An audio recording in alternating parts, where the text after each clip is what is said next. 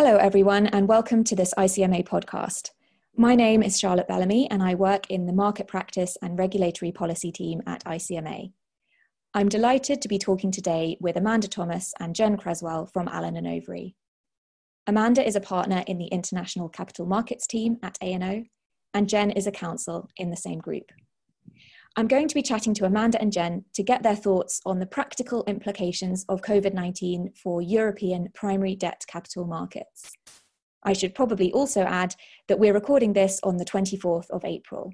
So hello, Amanda. Hello, Jen. Hi, Charlotte. Hi, Charlotte. Thanks so much for inviting us along today. It's just incredible to think what's happened over recent weeks, isn't it? It is indeed very strange times. I mean, I don't think any of us would have predicted a year or even 6 months ago that we would be in this situation. It's been very interesting, actually, to see how European primary debt capital markets have reacted to the crisis. There was, of course, a significant impact in March when I suppose the virus was starting to really take hold in Europe, and issuance levels were very clearly impacted then. But the markets reopened and things have actually looked pretty buoyant this month. I guess that one of the factors behind that is the central bank asset purchase programs. So is it fair to say that those programs are generating a lot of activity? Yes, they are. Our General Securities Group colleagues have been flat out documenting commercial paper programs so that certain issuers can access the Bank of England's new COVID Corporate Financing Facility, or CCFF as it's known to its friends, and that's including issuers who haven't previously had commercial paper programs. The CCFF is providing liquidity assistance to issuers who are, in the words of the Bank of England, making a material contribution to the UK economy, although we should note that the facility isn't available to financial sector entities. And it's not just UK corporates, but other companies too, as long as they're in sound financial health prior to the COVID-19 pandemic.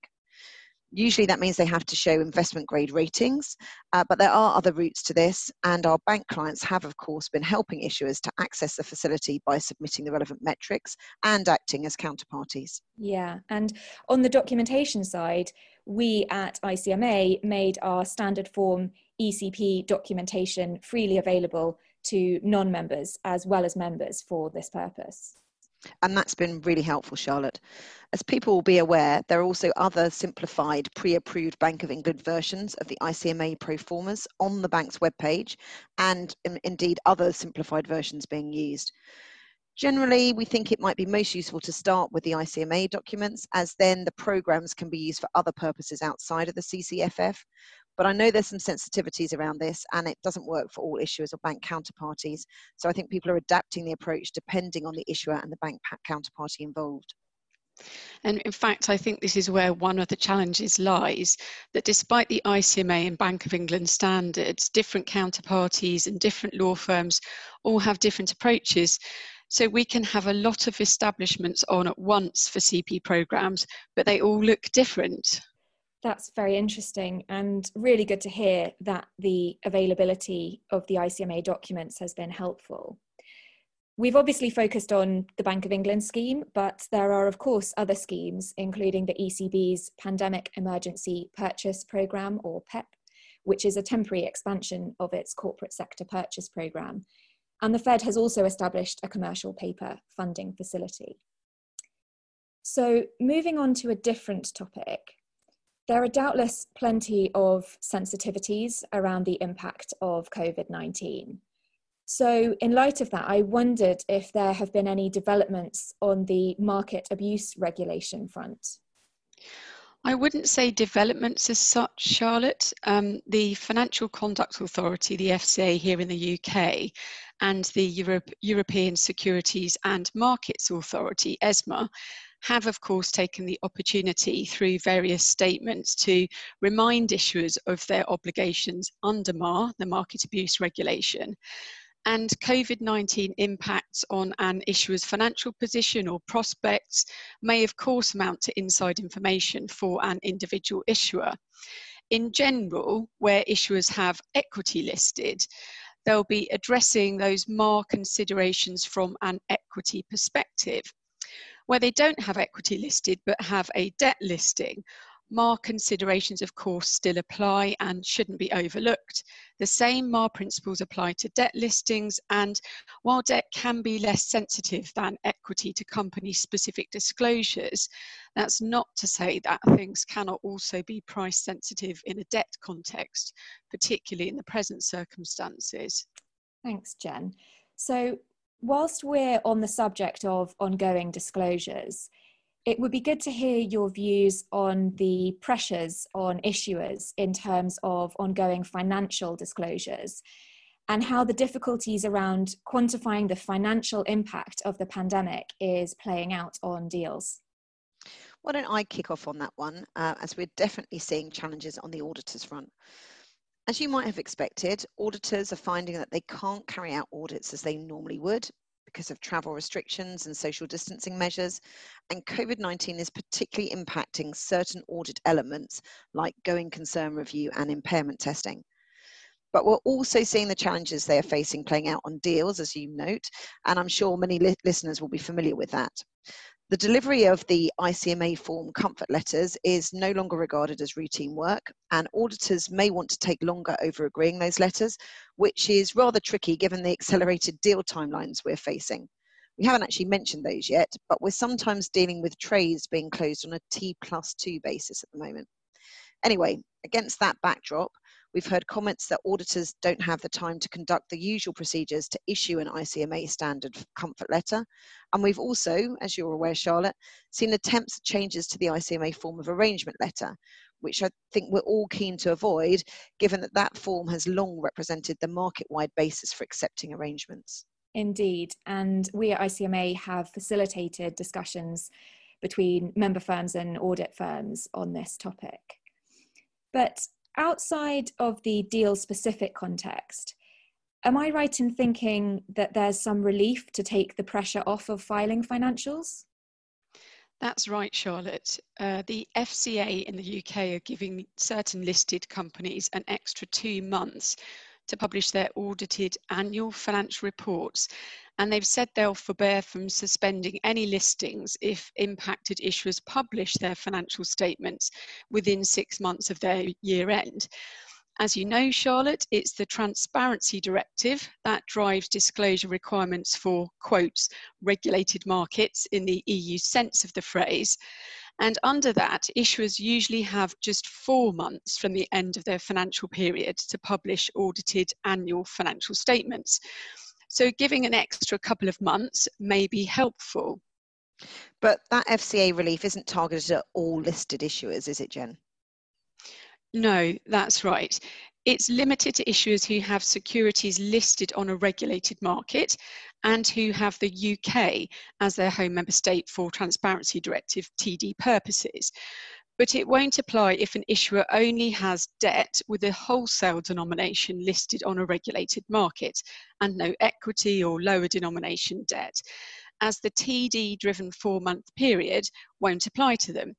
Those issuers will already enjoy the longer 6-month period before publication in any event, as the FCA listing rules drive their obligations to disclose financials. ESMA is also obviously encouraging national competent authorities in a similar way, and they've talked specifically about relief in respect of half-yearly financials as well, although we haven't seen that confirmed yet by the FCA. Charlotte, just to add here, the FCA have stressed that they are really keen that companies review their financial timetables and take this extra time if they need it.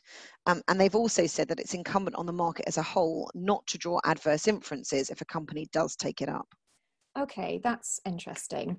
I mean, I guess we'll start to see fairly soon how many companies do take up the relief. But I imagine that delays in the publication of financials and indeed difficulties with preparing those financials will impact disclosure in the prospectus sense as well. Yeah, that's got to be right.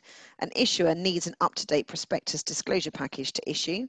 So any delays in the publication of financials and drawing up the numbers is likely to impact an issuer's ability to update its disclosure package, which in turn might affect its ability to issue.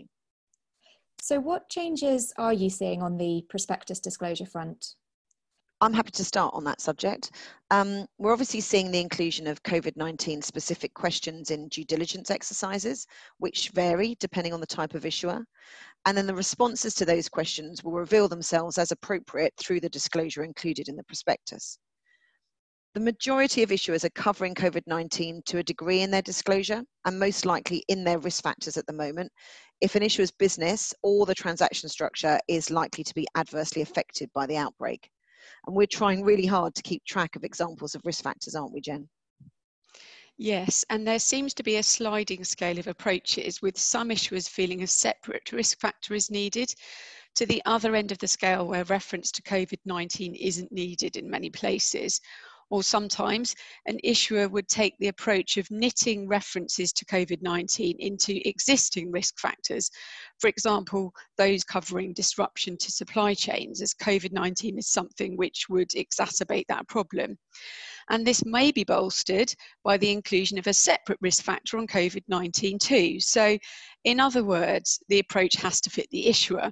And of course, where a prospectus falls within the scope of the EU prospectus regulation, we need to remember the requirements of the PR and the guidelines on risk factors published by ESMA in 2019. For example, ensuring that risk factors are specific and material, and avoiding risk factor wording in which the potential negative impact of the risk isn't clear. Yes, and ICMA members have discussed that issue a few times now.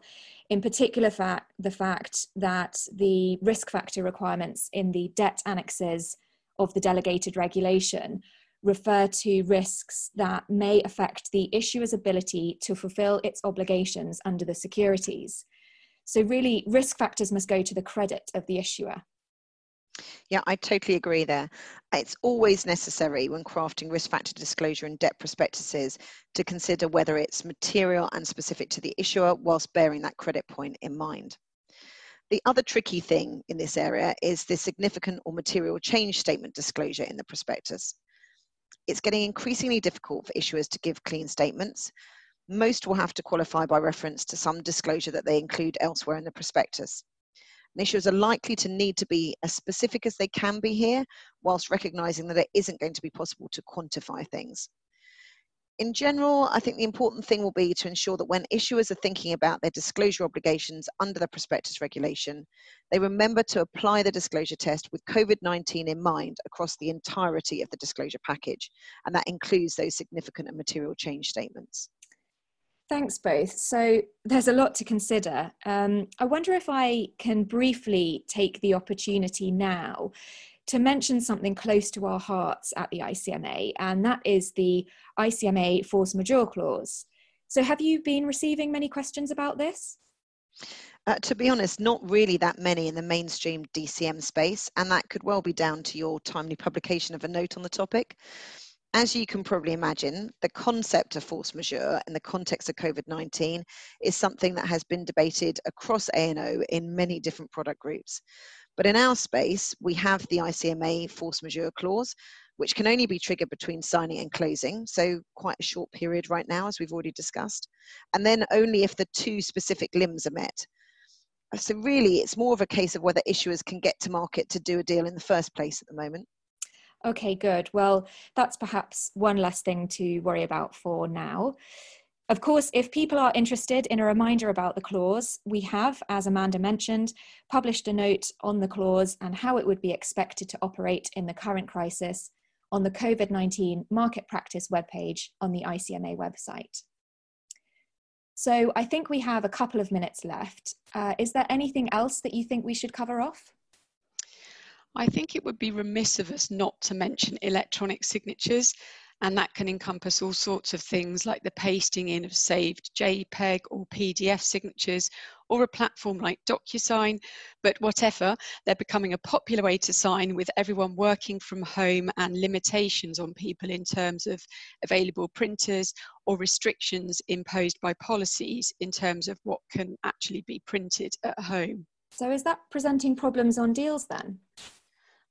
There were obviously a lot of questions at the outset, but I think things are settling down as people are getting their heads around how to go about it and the right questions to ask. I think our view in general is that the usual Mercury signing approach should continue to be the first port of call, as it's obviously established practice. And just to be clear on that, Jen, what we mean by that is the usual procedure for virtual signings, which involves scanning wet ink signature pages. Yes, but where that isn't an option for everyone on a transaction, e-signing may work, although there are things to think about. As English lawyers, we know it's fine to sign simple contracts governed by English law, where all of the parties are incorporated in England. But that's not where we are with most of our deals. So it's a case of analysing the circumstances and asking questions like, will the jurisdiction of the issuer allow electronic signature by that party? Does the particular issuer need power to sign electronically? What type of document is being considered? And because if it's a deed, there will be further considerations as well around witnesses and who should be executing. And then global bearer notes, as you know, Charlotte, bring their own challenges. But that's perhaps less to do with electronic signature as such, and more to do with the fact that they currently need to be printed out and stored in a vault. We know common depositories are worried about their continued ability to do this, and discussions are ongoing between the clearing systems and common depositories on that front. But there's no change at the moment in relation to practice there yet. Yeah, that's something that we are monitoring at ICMA, and we're in touch with the ICSDs and other parties on it. And that reminds me, Charlotte, we should of course mention our corporate trust and agency colleagues, as trustees and agents are obviously also impacted. And they've written a client publication called Bondholder Meetings in the Time of COVID-19, Virtually OK, which is available from the COVID-19 microsite on ANO.com, should anyone be interested. I did see that, Amanda. It was helpful. Thank you. So I think we should draw to a close now, but thank you both very much for your time. It's been a whistle-stop tour of some of the practical implications, but hopefully people have found it interesting and useful. Of course, if you'd like more information, there is plenty more online, as we've highlighted throughout the podcast, and indeed on ICMA's COVID-19 web pages on the ICMA website. Thank you for listening.